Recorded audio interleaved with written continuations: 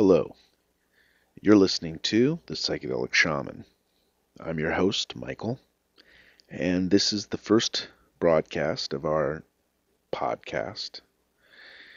And I hope to be putting out one of these every week.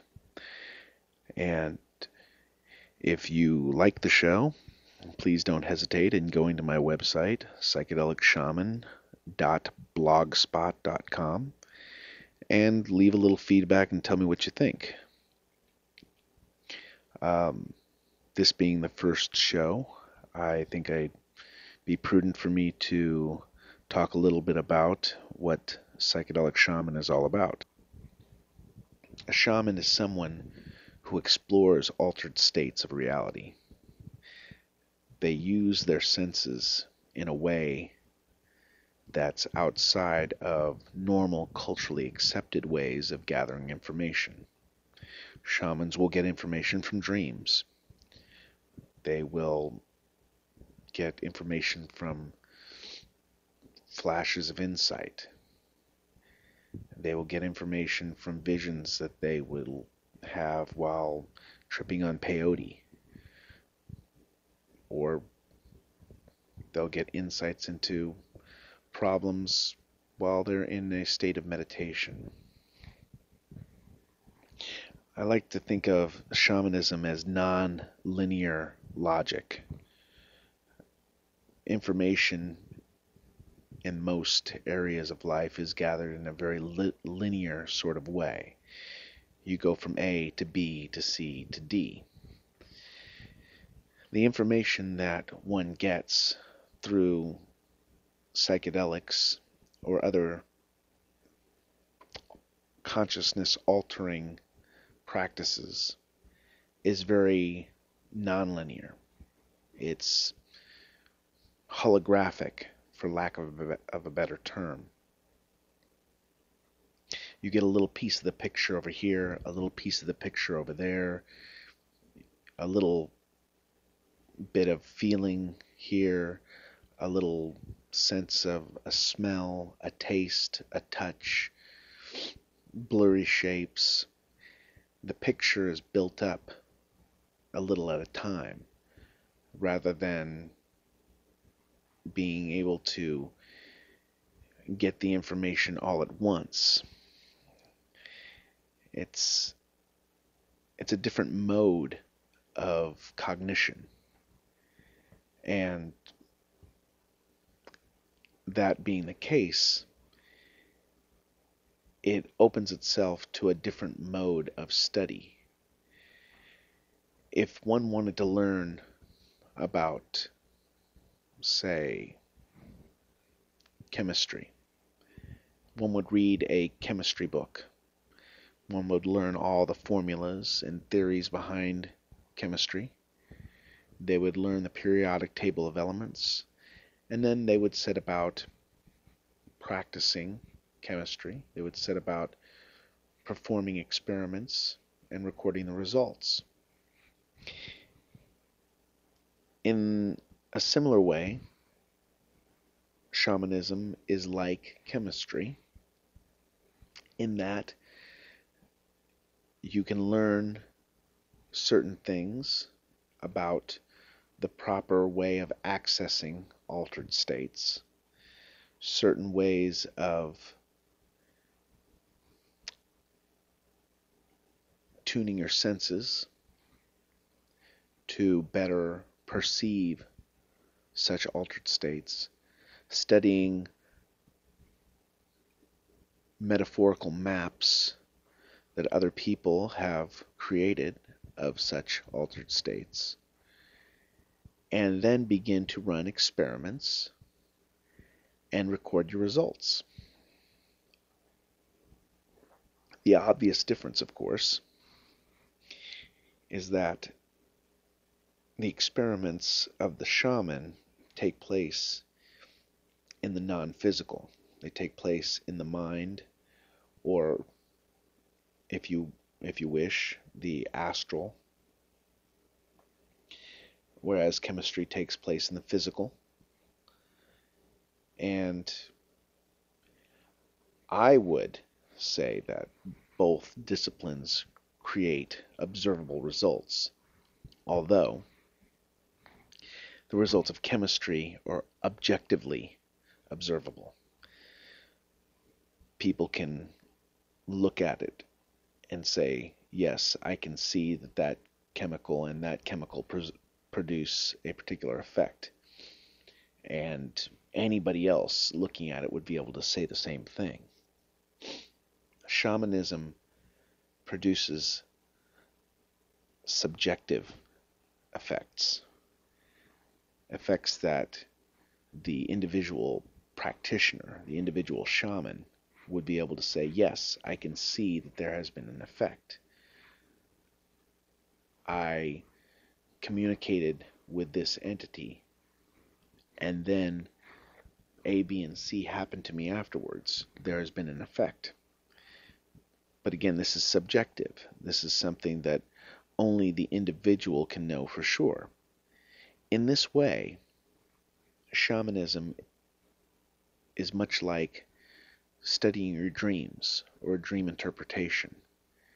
Few people would deny the existence of dreams, although there are some hardcore scientists that even refute the existence of dreams, say that they are merely momentary fantasies that we come up with upon waking, and we believe that we've been dreaming for a long period of time, when in actuality it's something that we string together the spur of the moment upon waking up. I tend to believe that that's a much more far-fetched idea than to say that we have been experiencing a process of thinking, an altered state in which information has been processed in our brain over a period of time. But there's no way to actually see dreams unless you are the dreamer. There's no way for you to point to a person and say, you, watch my dreams tonight and you'll be able to see what I'm seeing. We can't do that, at least not yet. Technology may be invented in the near future that will allow such consensual dreaming to happen, but for the time being, it is completely a completely subjective experience. Shamanism is a subjective science, and I say it is a science because there are certain underlying techniques that, in order to get good, repeatable results, you have to employ every time. To begin with, borrowing from the idea of psychedelics, or some say that they borrowed the idea from spirituality, the idea of set and setting.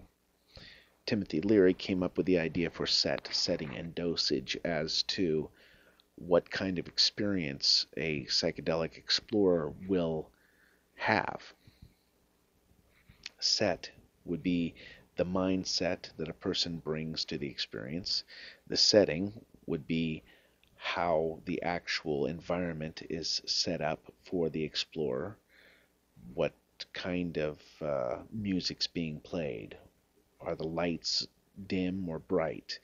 Is it going to be done in a church or in a cave, outside or in a person's bedroom? And of course, dosage is the dosage of the particular psychedelic being used. These same parameters are found in religious and magical rituals, set and setting, although dosage would depend particularly on whether or not a psychedelic substance was in use, which many times psychedelic substances have been used by certain cultures around the world for both religious and magical practice.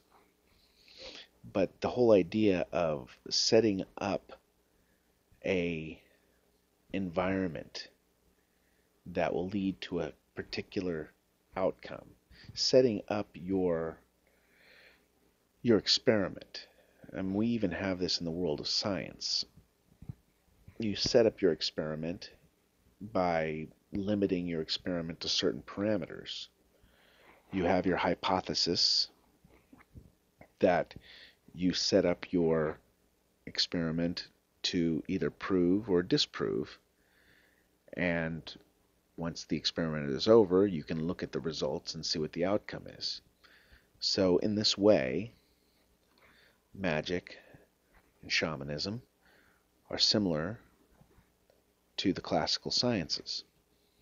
Where they differ, of course, is the area of experimentation isn't the physical world, it's in the world of the mind. Now, from my particular perspective,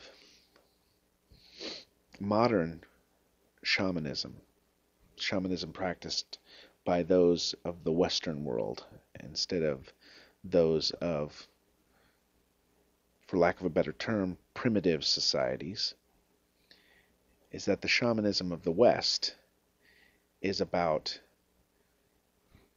exploration.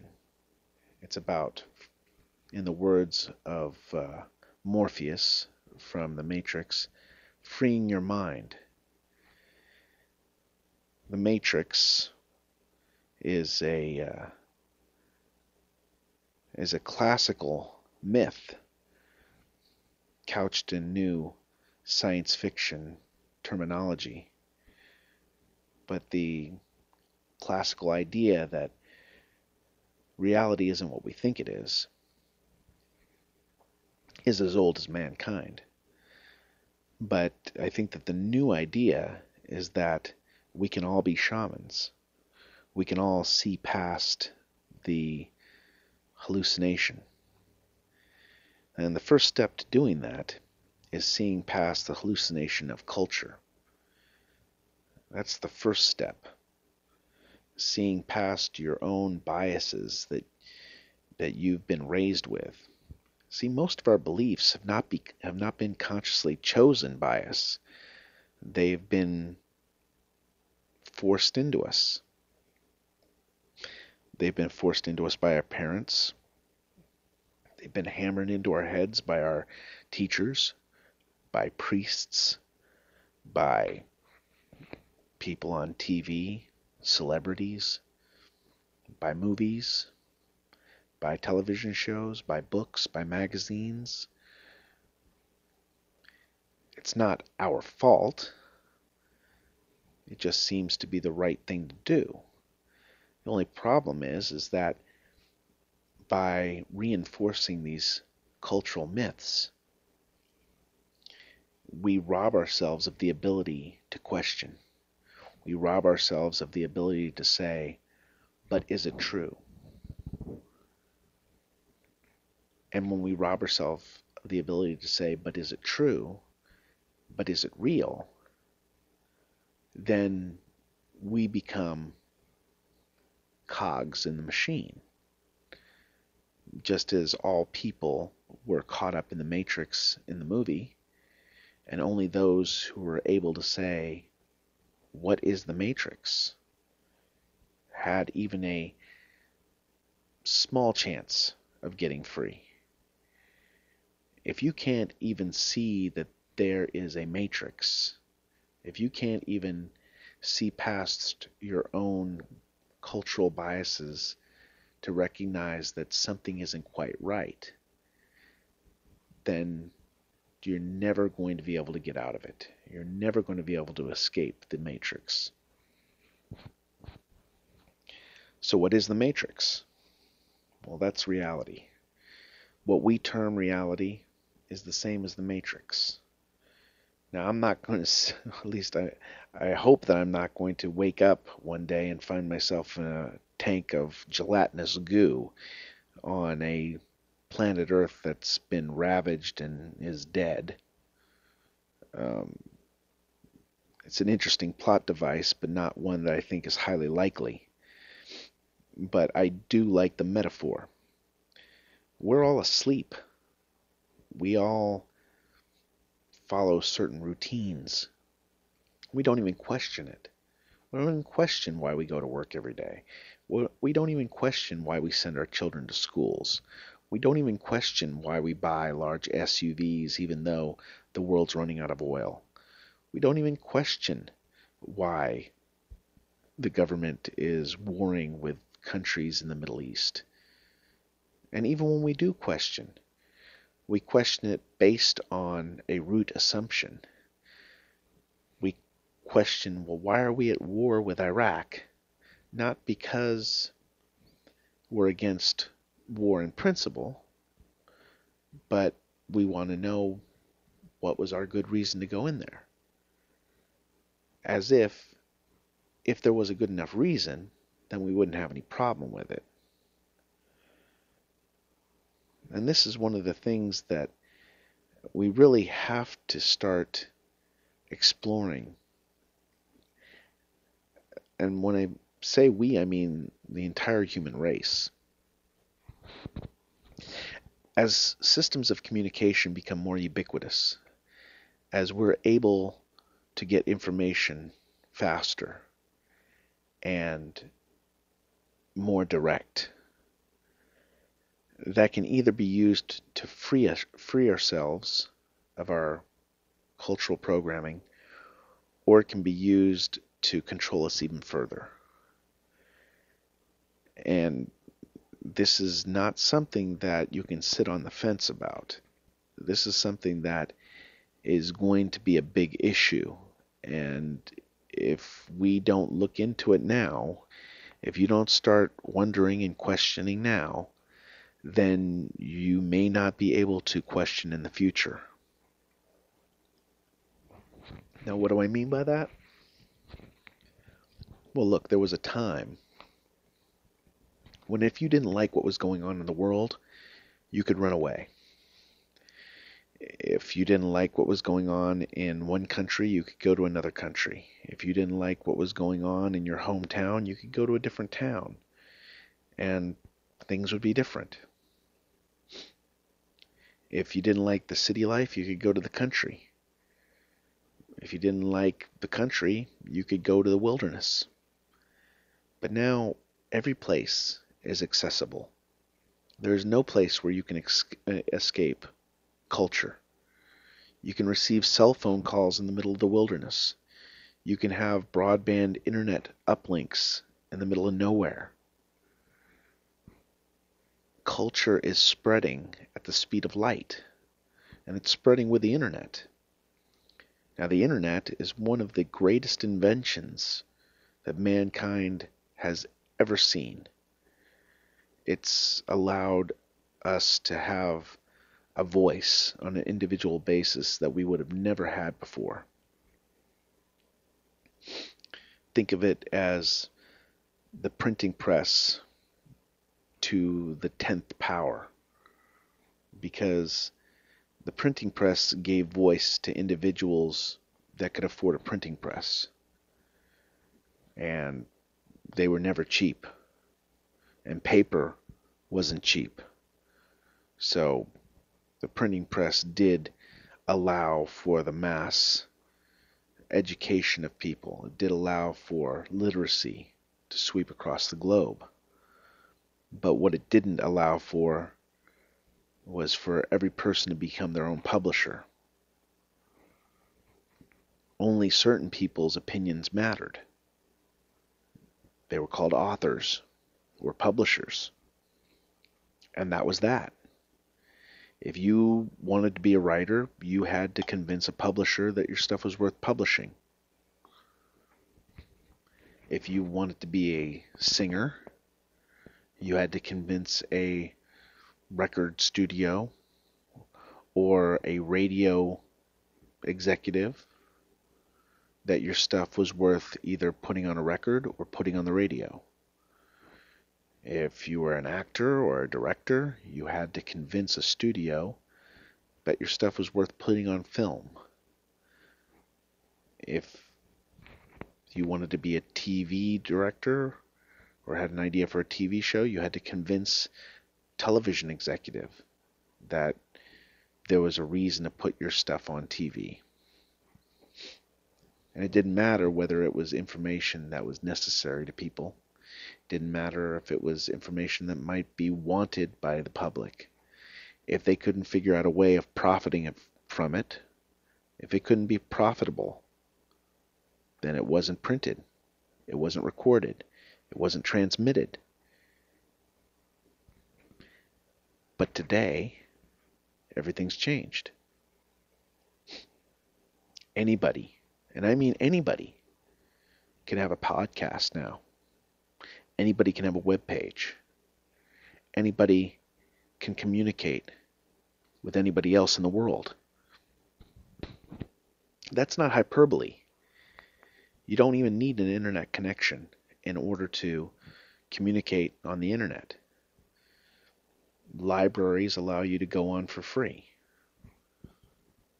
You can create a web page in about 5 minutes. Hell, I created my Blogspot with Blogger in about 5 minutes. If you can do that, you've got a voice. That means anybody can do this. Anybody can make a podcast. I'm not special in that regard. All it takes is some public domain recording software and a computer that's got a audio card. And there's plenty of computers out there that are under $100. And there's plenty of media labs out there in major cities that allow people to record this stuff for free. You know, this is the time when communication has become democratized. So if communication has become democratized, that means that there are no arbiters of what's true. Look at the world around us. Every time communication has been broadened, every time the gatekeepers have been threatened, they've reacted with hostility. MP3s allowed anybody to have the same power as a record company. And the record companies panicked. Internet with blogs and podcasting allowed anybody to be a journalist. And how did the networks react? Well, they reacted, as you would expect, by ridiculing them, at least at first. And then when it was found that the weblogs were pretty reliable, pretty accurate, at least as accurate as print and broadcast news services, and many times were able to respond to stories much quicker than the traditional media, well, the traditional media started to co-opt it. So what's happening? What's happening is that we are rapidly evolving past the point of needing authorities. We don't need newspapers to tell us what's true. We don't need news channels to tell us what's true. We don't need studios to distribute movies for us. We don't need television stations or television networks to create shows for us. We don't need that. We can do it ourselves. Now, if we can do all that ourselves, then maybe we could educate ourselves too. Look at Wikipedia. This is a big one. Educators all over the country railed against Wikipedia. They didn't allow students to use it for citing any kind of facts in their papers, because they said, well, this is something that can be edited by anybody. They can put anything they want in there. How can it be reliable? But it is. The print world of encyclopedia companies like Webster's and Funk and Wagnall and Britannica, they all said, oh, well, those, Wikipedia can't be as accurate as our print versions are. And they have their own online versions too. But it's funny. you compare entries in Wikipedia to entries in Webster's or any other encyclopedia, and you find that one, Wikipedia has more entries, covers a much broader areas of diverse subjects, and the entries tend to be more accurate. And if this is so, then you can see why many authorities are panicking.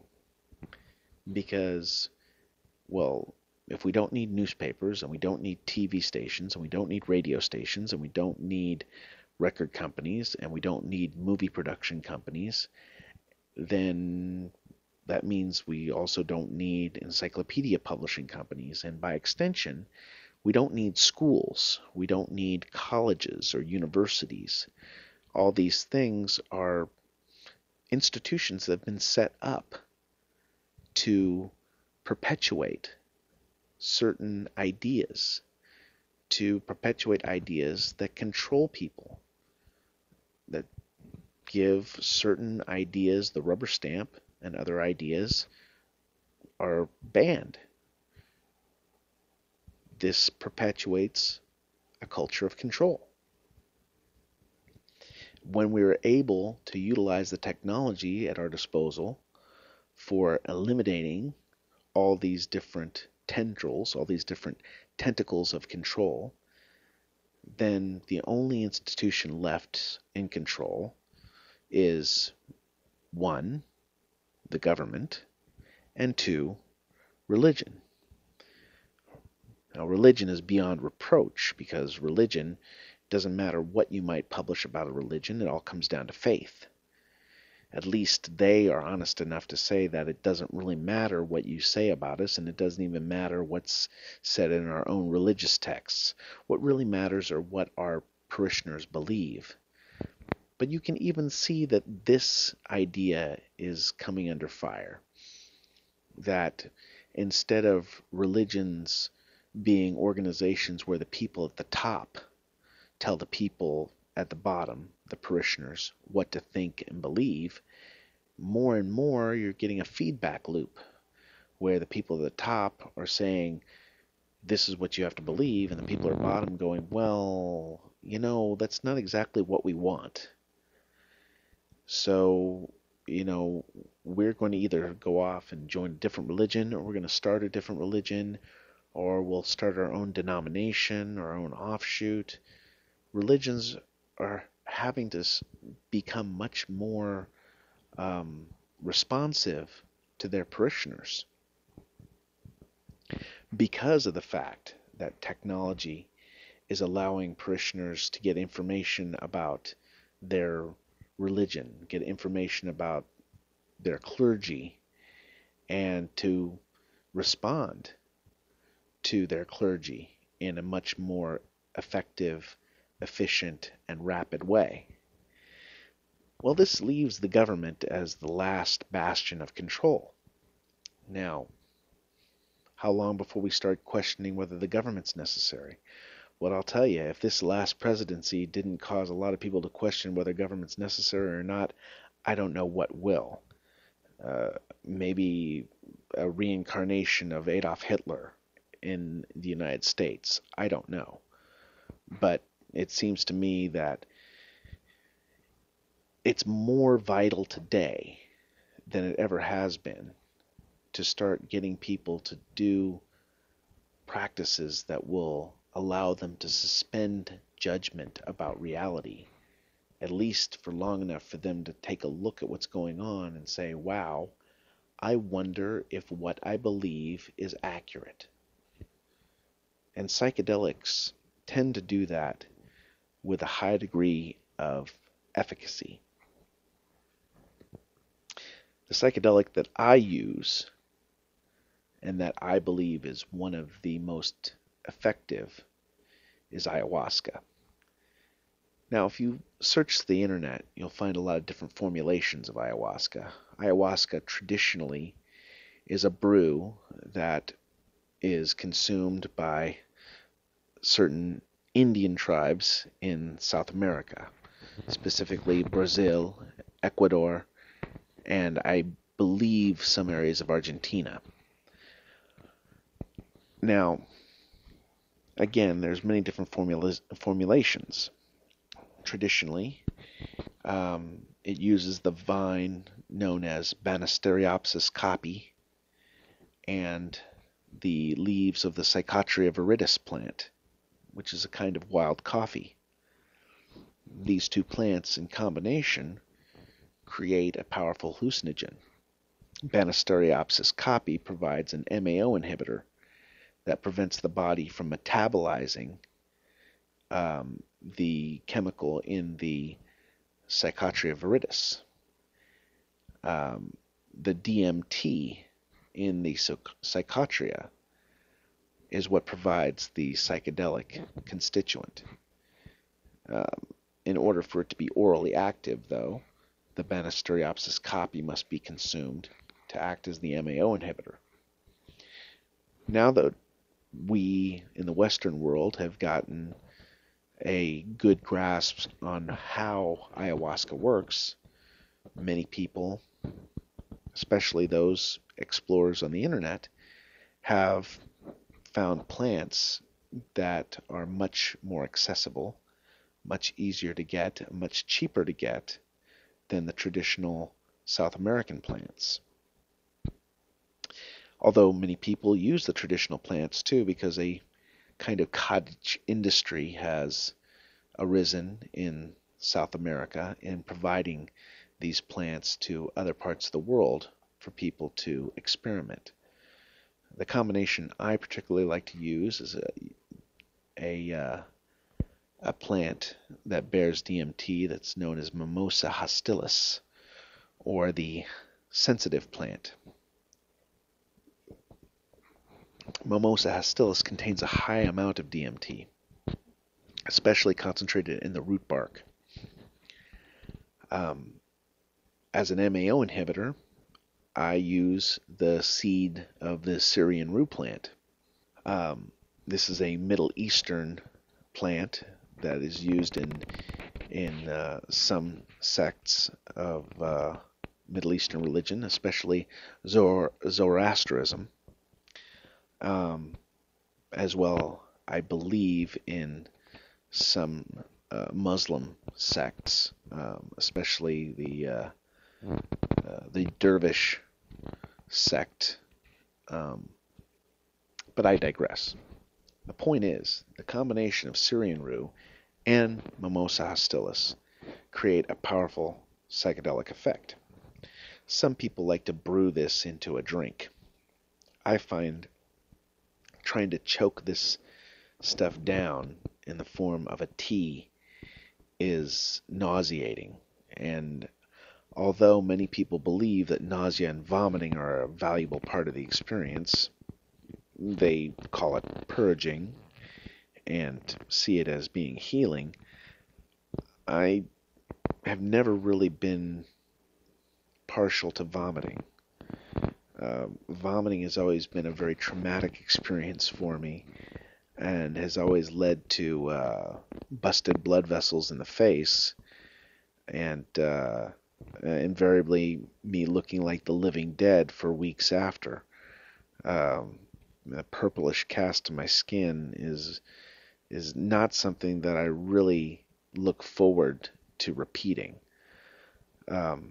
Therefore, my particular method is, well, admittedly a little bit non-traditional, but it's something that I've gotten from certain sources off the internet, in that I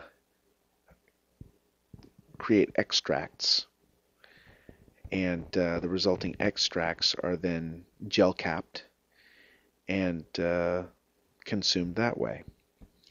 The actual gel caps have a reddish purple tinge to them because the extract itself is a purplish violet color, which kind of appeals to my sensibility and the fact that I'm a big fan of the movie The Matrix. I call them my red pills. Now, I have done many experiments with ayahuasca, especially this formulation, and one of the reasons why I like it is because I've been able to utilize this formulation many times without any sort of nausea at all. And I believe that's much more useful because there are certain situations where you just do not want to have to get up and vomit. And this is especially true if you're going to be doing any kind of ritual healing um, in a place that's maybe out of the way, someplace that's you don't have access to already access to a place where you can vomit in peace.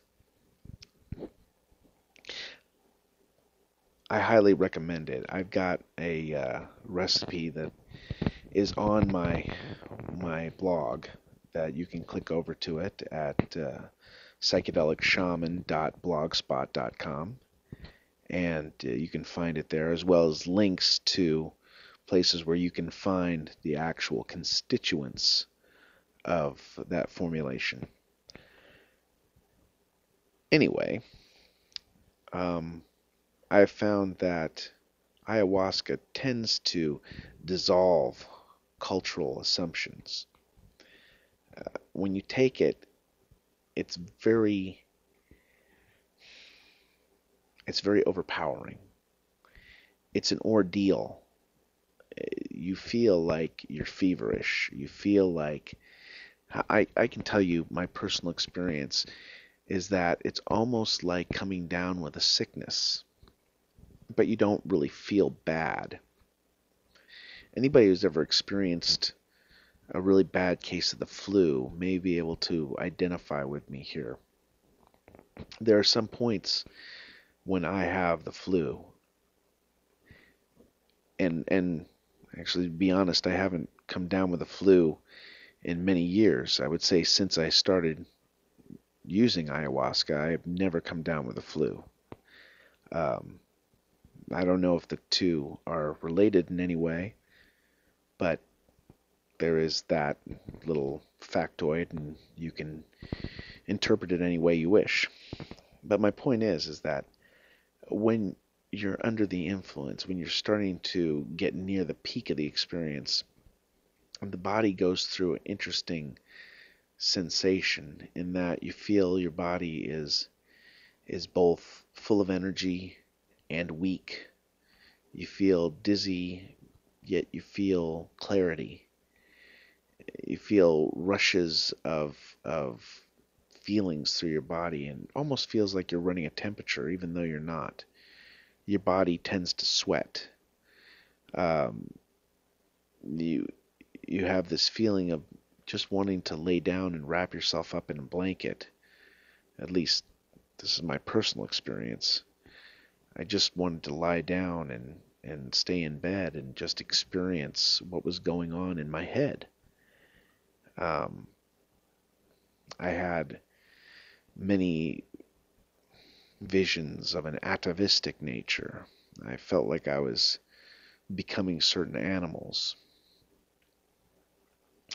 I also had this feeling that I was at the center of my own reality. Now, this might seem trite and even a bit obvious that we are all at the center of our own reality, except for the fact that when you are peaking on psychedelics, especially ayahuasca, and to a lesser extent mushrooms, you really feel that all of creation is revolving around you somehow. That every bit of this world is an extension of yourself. It's really difficult to describe until you actually experience it yourself, but when you do experience it, it completely alters your worldview.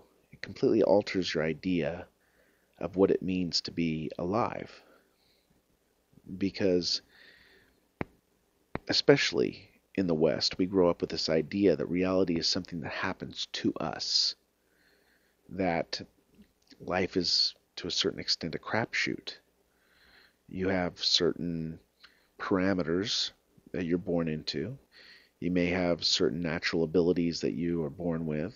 You may be born into a family with money or without money. You may be born into a family of a particular ethnic class. And whatever you're born with, that's your lot in life. And that wherever you go in life is related to either dumb luck or hard work or maybe a little bit of both. But very few people would agree with the idea that somehow everything that happens to them for their benefit. You can't help but think, when you're under the influence of psychedelics, that reality is like a novel. And not only are you the main character, but you're also the novelist. And that somehow, even though you're not aware of where the plot's going to go, you have this sneaking suspicion that you're at the center of the creative process. And even if this wasn't metaphysically true, metaphorically, we know that this is true, because every person is, to a greater or lesser extent, the captain of their own ship. They are the one that really decides what they're going to do in life. If I wanted to, I could get into my car right now and drive to Texas. I don't know what I'd do there. I don't know why I would want to go there, but if I decided that I wanted to do that, I could. Nobody would be able to stop me if I really wanted to go there, and my life would change as a result. Few people stop to think about that. Many people feel trapped in their life. Many people feel like they have to go to the job that they go to. They have to be in the relationship that they're in. They have to go to the school that their parents want them to go to. They have to whatever. They have to go to the church that they go to. They have to believe whatever they were raised to believe, because somehow they will end up hurting somebody or disappointing somebody if they don't. But the point is that we are all in this together on one respect, and in another respect, we're all in this by ourselves. I can do whatever I wish to do in life, and so can you. Taking psychedelics help you realize that all these things that were programmed into our minds are just programs. They're not real. They're not actual restraints that are put on our behavior. Most of the time, people act as if their beliefs are restraints on their behavior. But once you realize that they're just voices in our head, they're just memories, they don't really control us, then you can get to the idea of, okay, so I've got programs. How do I get rid of them? How do I change them? And that's going to be the subject of our next podcast. I'm going to be talking a little bit about neurolinguistic programming, hypnosis, and certain discoveries of cognitive science that are relevant to this discussion. And hopefully I will have that online within the next week or so.